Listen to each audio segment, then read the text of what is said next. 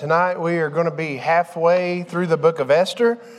So if you have a Bible, open up to Esther chapter 5.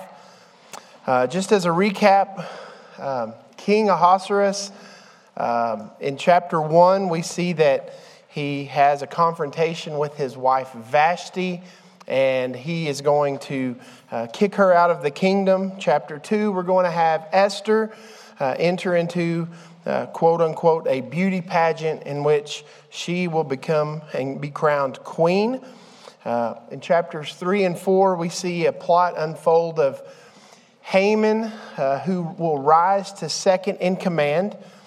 He is an Amalekite, and because he's an Amalekite and an enemy of God's people, of the Jewish people, we see Mordecai, who is Esther's cousin, will not bow down to Haman. And we see a plan come into motion of the annihilation of the Jewish people through the hand of Haman, who gets the signet ring from the king. And that leads us to this week, and we're going to see a tale of two stories, a tale of two plans. Two different plans, two different origins. One is by Esther, the other is by Haman. And the purpose of these two plans are completely opposite. We see one plan trying to save the lives of an entire group of people, and one plan to wipe out Mordecai, to kill Mordecai, to put him to death for his refusal to be able to bow down to him. And so we're going to also see in this how God is going to continue just to pour out his favor upon Esther. And throughout this book, that's a word that we've used many different times. 9 times you will find throughout the book of Esther this word favor being used. And that leads us to our big idea of the night.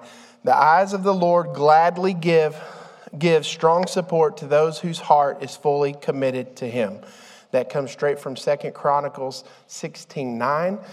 And as we look at this text tonight, as we read chapter 5, I want us to put ourselves, position ourselves in such a way that we too, living here in 2020, align ourselves with God in such a way that he pours out his favor on us as well. Because it's not something that just took place in the Old Testament. It's not something that just took place in the book of Esther. We see it all throughout God's with his people as he pours out favor upon his people every step of the way for those whose heart is fully committed to him. So here's our text tonight.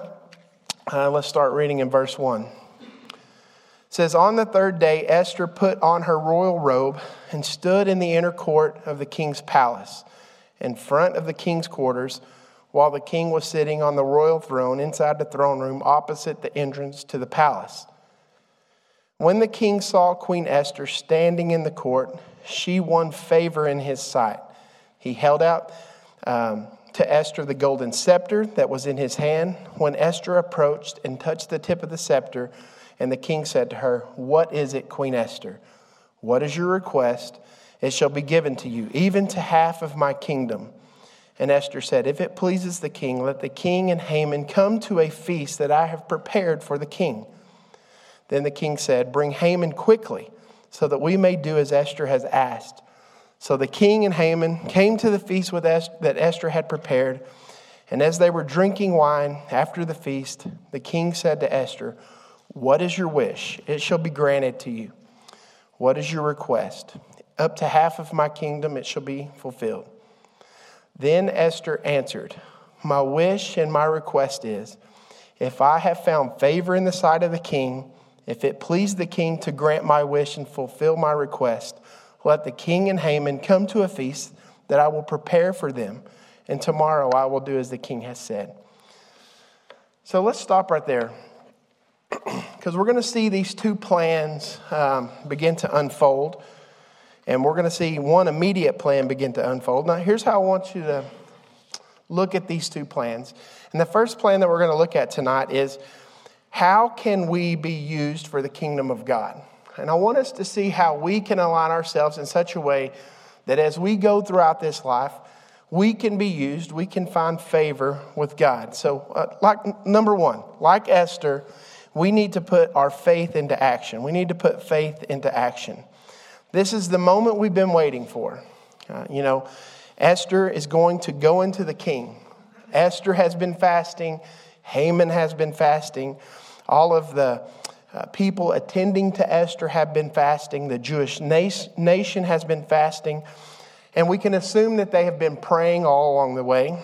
And at a great risk to her life, she decides to go into the king. A very bold, a very courageous move. Now, I don't want us to forget that the queen has not even seen the king or been asked to come into the king's presence for 30 days. She hasn't seen him for a month.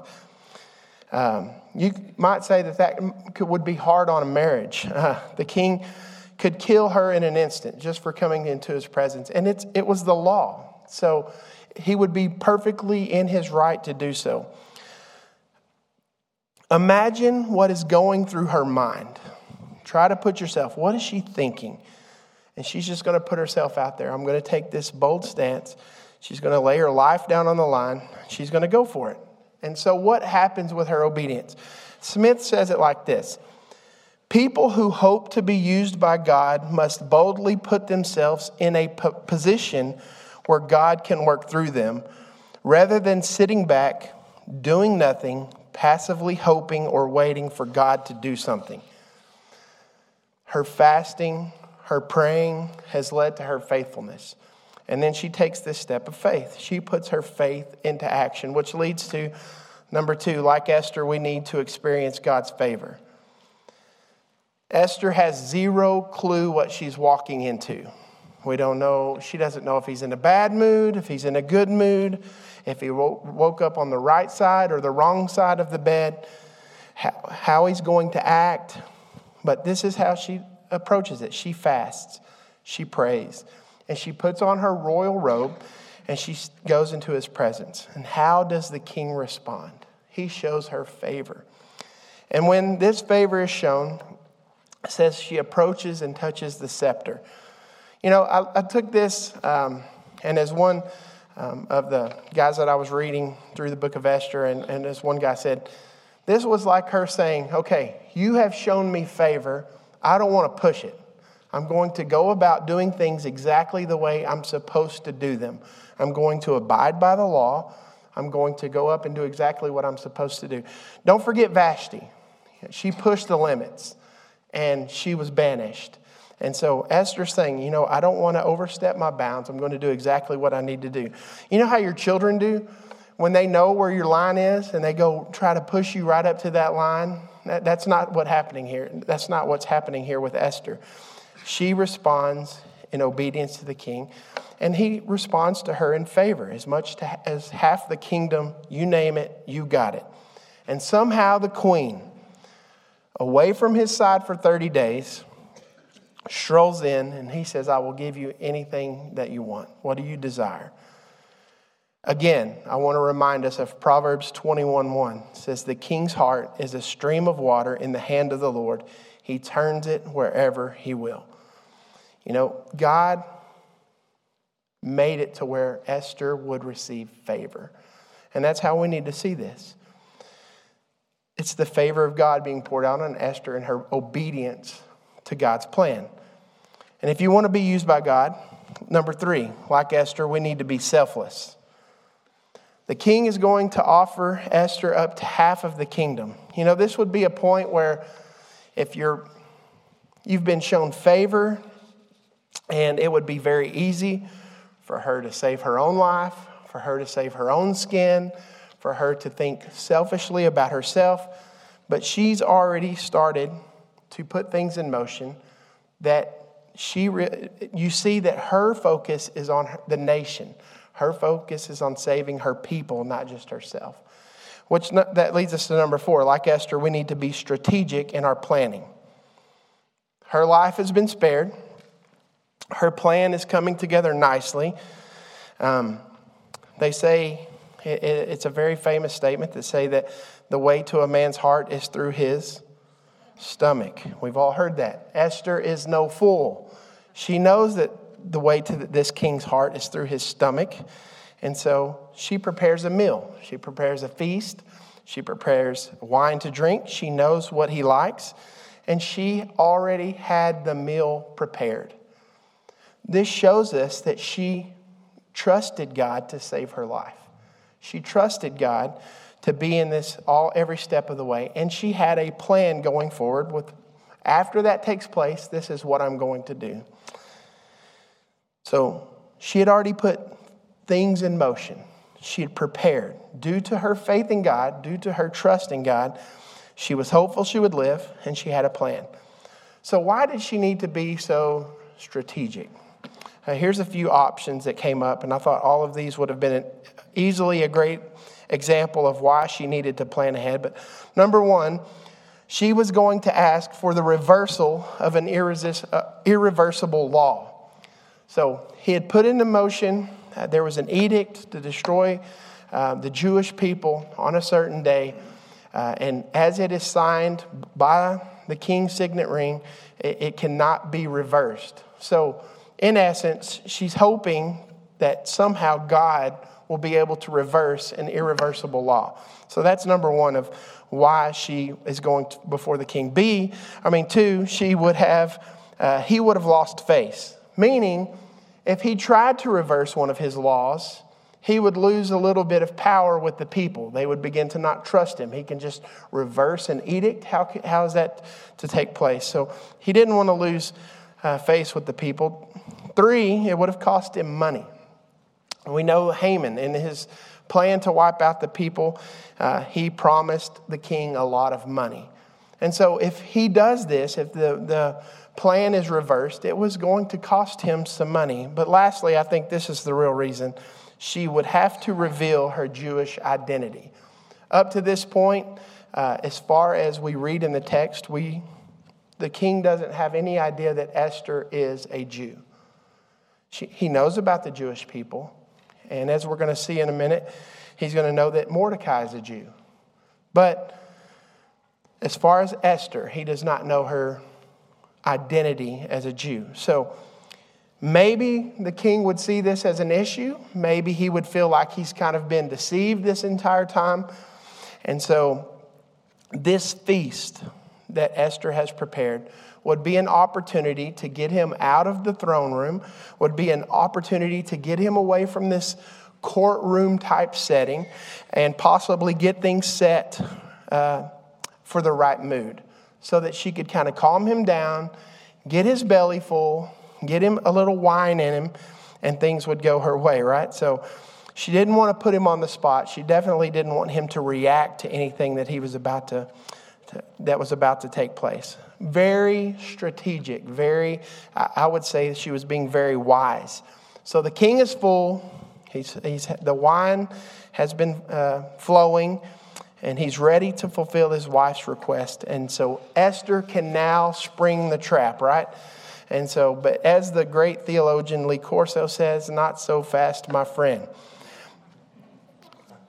Verse 7, then Esther answered, my wish and my request is, if I have found favor in the sight of the king, and if it please the king to grant my wish, to fulfill my request, let the king and Haman come to the feast that I will prepare for them, and tomorrow I will do as the king has said. You know, a lot of guys talked about maybe she was having a fear moment. Why doesn't she pounce? Here's the king. Here's Haman. Here's the king who's shown favor to her. Here's her enemy, Haman. And the time couldn't be more perfect for her to spring the trap. But as we're going to see next week, in the following couple of weeks, it could be more perfect. There are some things that God is still working to put some pieces into place that are going to make this situation even worse for Haman. So Esther's plan is going well. You know, this reminds me of a text from Matthew chapter 10 when Jesus tells his disciple, I'm sending you out like sheep among wolves, therefore be as wise as serpents and as innocent as doves. You know, when we go on mission trips, and Chris always prepares us so well how to share the gospel, all these other things. But one thing he does is he makes these little cards. And he says, okay, now when we before we land in Kenya, they're going to give you a visa page, and it's something that you have to fill out. And do not let me repeat, do not write that you are a missionary on your paperwork. And he puts, here's what you put. You're a tourist. We're going to go see some schools. We're going to go on safari. It's going to be great. We're going to see Kenya.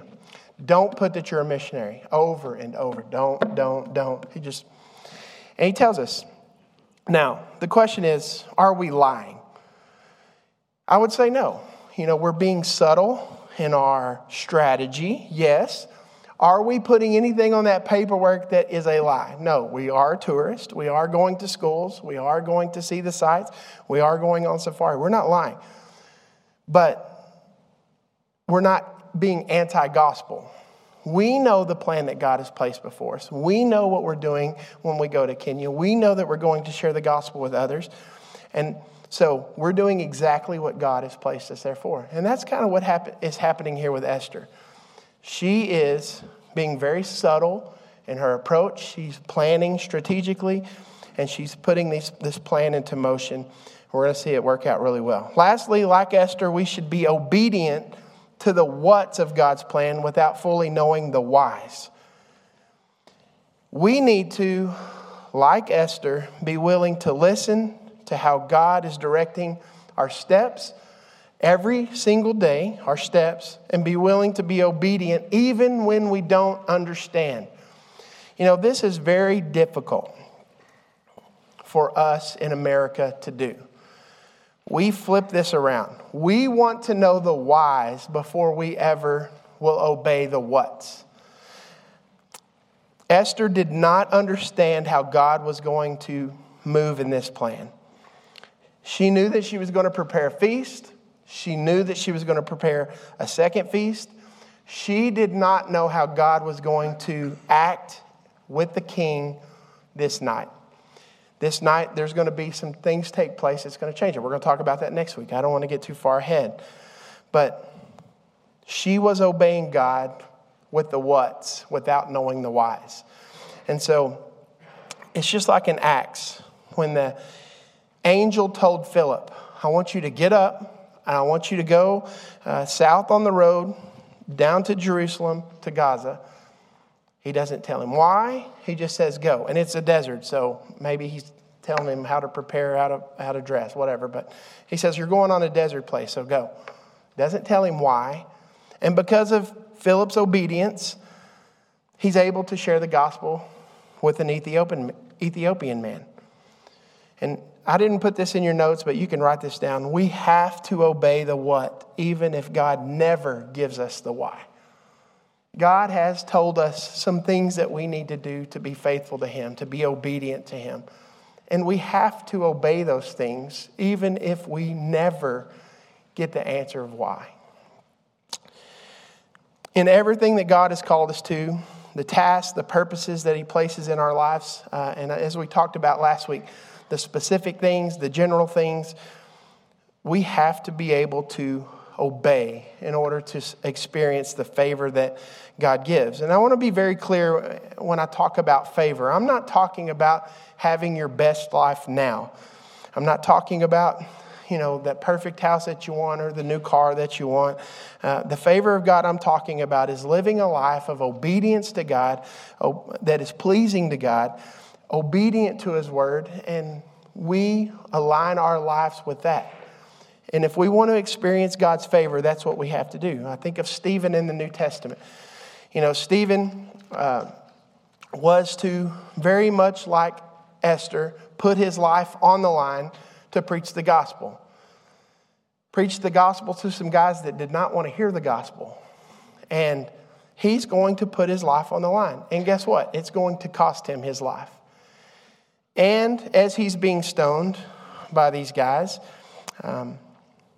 he sees the Son of Man standing. There's not many times you will ever see a reference of Jesus after He's ascended into heaven standing. But in this moment, He's standing. And Stephen sees Him that way.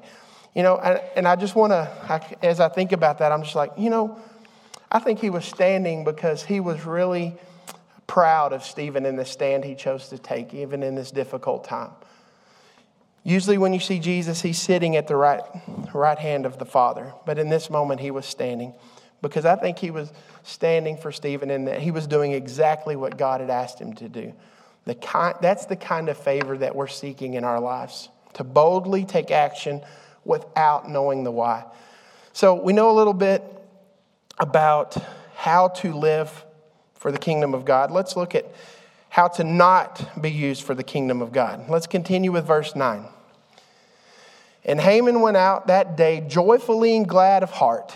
And when Haman saw Mordecai in the king's gate, that he neither rose nor trembled before him, he was filled with wrath against Mordecai. Nevertheless, Haman restrained himself, went home, and he sent and brought his friends and his wife Zeresh. And Haman recounted to them the splendor of his riches, the number of his sons, all the promotions in which the king had honored him, and how he had advanced him above the officials and the servants of the king. And Haman said, even Queen Esther, let no one but me come with the king to the feast she prepared. And tomorrow also I am invited by her together with the king. Okay, I'm going to stop right there just for a second. I told Landon I added this to the sermon tonight. And this made me think of Landon's favorite hymn, Count Your Many Blessings. I want you to just think about what Haman is saying. He gathers his family, he gathers his friends, and he is seriously look at all of these accolades that I have. Look at all this stuff. I have every reason in the world to be proud. This next word, yet. It's a dangerous word. Let's keep reading. Yet, all this is worth nothing to me, so long as I see Mordecai the Jew sitting at the king's gate. Then his wife Zeresh and all his friends said to him, well, let a gallows 50 cubits high be made, and in the morning tell the king to have Mordecai hanged upon it. Then go joyfully to the king of the feast. This idea pleased Haman, and he had the gallows made. So Haman's rise to the top has come. But as we know, if you've read ahead, Haman's downfall is coming very quickly as well. He's having one of the greatest days ever. The queen has invited you to a feast. The only two people she invited was you and her husband. That's pretty awesome. What an honor. And he's going to leave with joy and gladness in his heart. That's a good day. But Haman let one man change his mood. One man. So let's look at how not to be used for the kingdom of God. Number one, you fuel your selfishness. We should always stop and ask ourselves, in what or whom do I have joy in this life? In one of the last times that Jesus would speak to his disciples, Jesus tells them, John 16:22, it says, you also have sorrow now, but I will see you again. Your hearts will rejoice, and no one will take your joy from you. You know, only Jesus can bring true joy in this life that we experience in this life. And the battle every single day for our joy rages on. So we need to stop, look at our lives, and ask ourselves, in whom or in what am I finding true joy? You know, it could be any number of things. I know sports teams in the state of Texas haven't given us much to have much joy over. So what is giving us joy? And here's the deal. Haman wanted nothing more than honor and respect from the very person who wouldn't give it to him.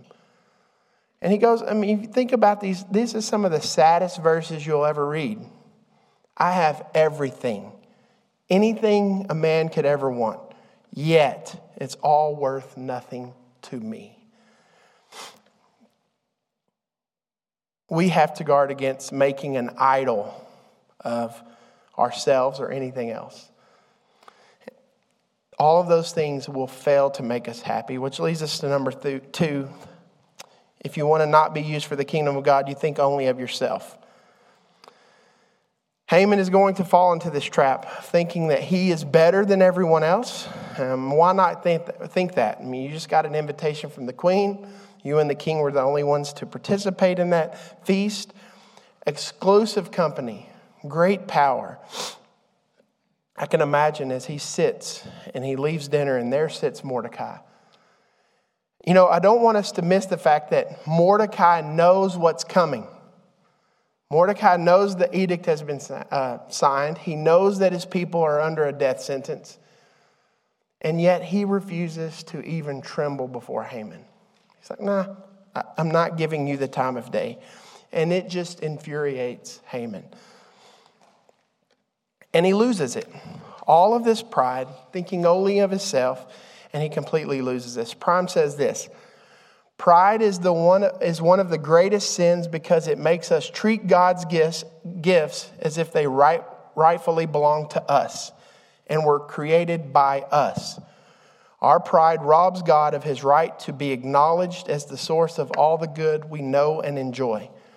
Pride has completely consumed Haman, filled him with anger, and it's leading him down a very destructive path, which leads us to number 3. Surround yourself with foolish people. If you don't want to be used to be a part of God's plan, you surround yourself with foolish people. Haman goes home. He speaks with his family and his friends about the situation. He's going to get some bad advice. One writer wrote, and I couldn't find who wrote this, but he said, they would have been better friends to him if they would have warned him of the danger of wounded pride and where it would lead him. But his friends and his family are going to contribute to his anger issues, contribute to his pride issues, and they're going to give him some bad advice. You know, we need people who will speak truth to us, even when we don't want to hear it. Especially when we don't want to hear it. But because he surrounded himself with these people, they're going to just add fuel to the fire that is already a wildfire to begin with. Number 4, devalue others. Devalue others. Proverbs 12:15 says, a fool's way is right in his own eyes, but whoever listens to counsel is wise. I take that second part and I say, unless you're getting it from a bunch of fools, in which Haman is. Haman feels like his happiness and his desires are more important than Mordecai's life. He has put zero value on Mordecai's life, and his happiness is more important. And they come up with this brilliant idea to make these gallows approximately 75 feet tall. In other words, I'm going to create something to murder you on for the entire city to be able to witness and see. We'll talk more about the gallows next week, the next couple of weeks, so I don't want us to miss that. You know, I guess his homeowners association didn't have restrictions against gallows. So he has them built that very evening because he's going to the king in the morning to have Mordecai hung on the gallows. Haman refused to see value in Mordecai. He refused to see value in Mordecai to the point that he doesn't even care if he loses his life. He especially wants him to lose his life, but it's eventually going to lead to him losing his own life. You would be very hard-pressed to find a more stunning example of devaluing a human life than right here in this part. In the advice of friends to have Mordecai killed, and then I want you to have this guy killed, watch it, and then you're going to go to a feast prepared by the queen. That is just devaluing someone at its finest there. So, is there any way that you are currently putting yourself before others? You know, I've said in Vacation Bible School, we learned a little thing where if you want true joy, you put Jesus first, others second, and yourself last. The problem is, I think we put ourselves before others a lot of the time. We think of ourselves I'm pretty awesome. Pat yourself on the back. And we devalue people a lot. And I would just encourage you to think about those things in your life that you place as more important than other people. And be able to look at that, recognize it, and do something about it. Here's what the church says. Paul says to the church in Philippi, he says, "Do nothing out of selfish ambition or conceit. Rather, in humility, considers others as more important than yourself. Everyone should look out not only for his own interests, but also for the interest of others." Selfish ambition is going to drive Haman. It's going to drive him crazy. And there is zero evidence in this text that we can consider that he thought of anyone else but himself. Don't be like Haman. There are plenty of Hamans in this world today, especially in the US of A.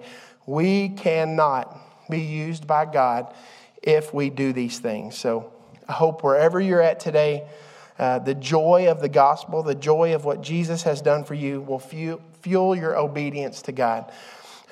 That's the kind of life I want to live, and a life that can only be explained by God's favor in our lives.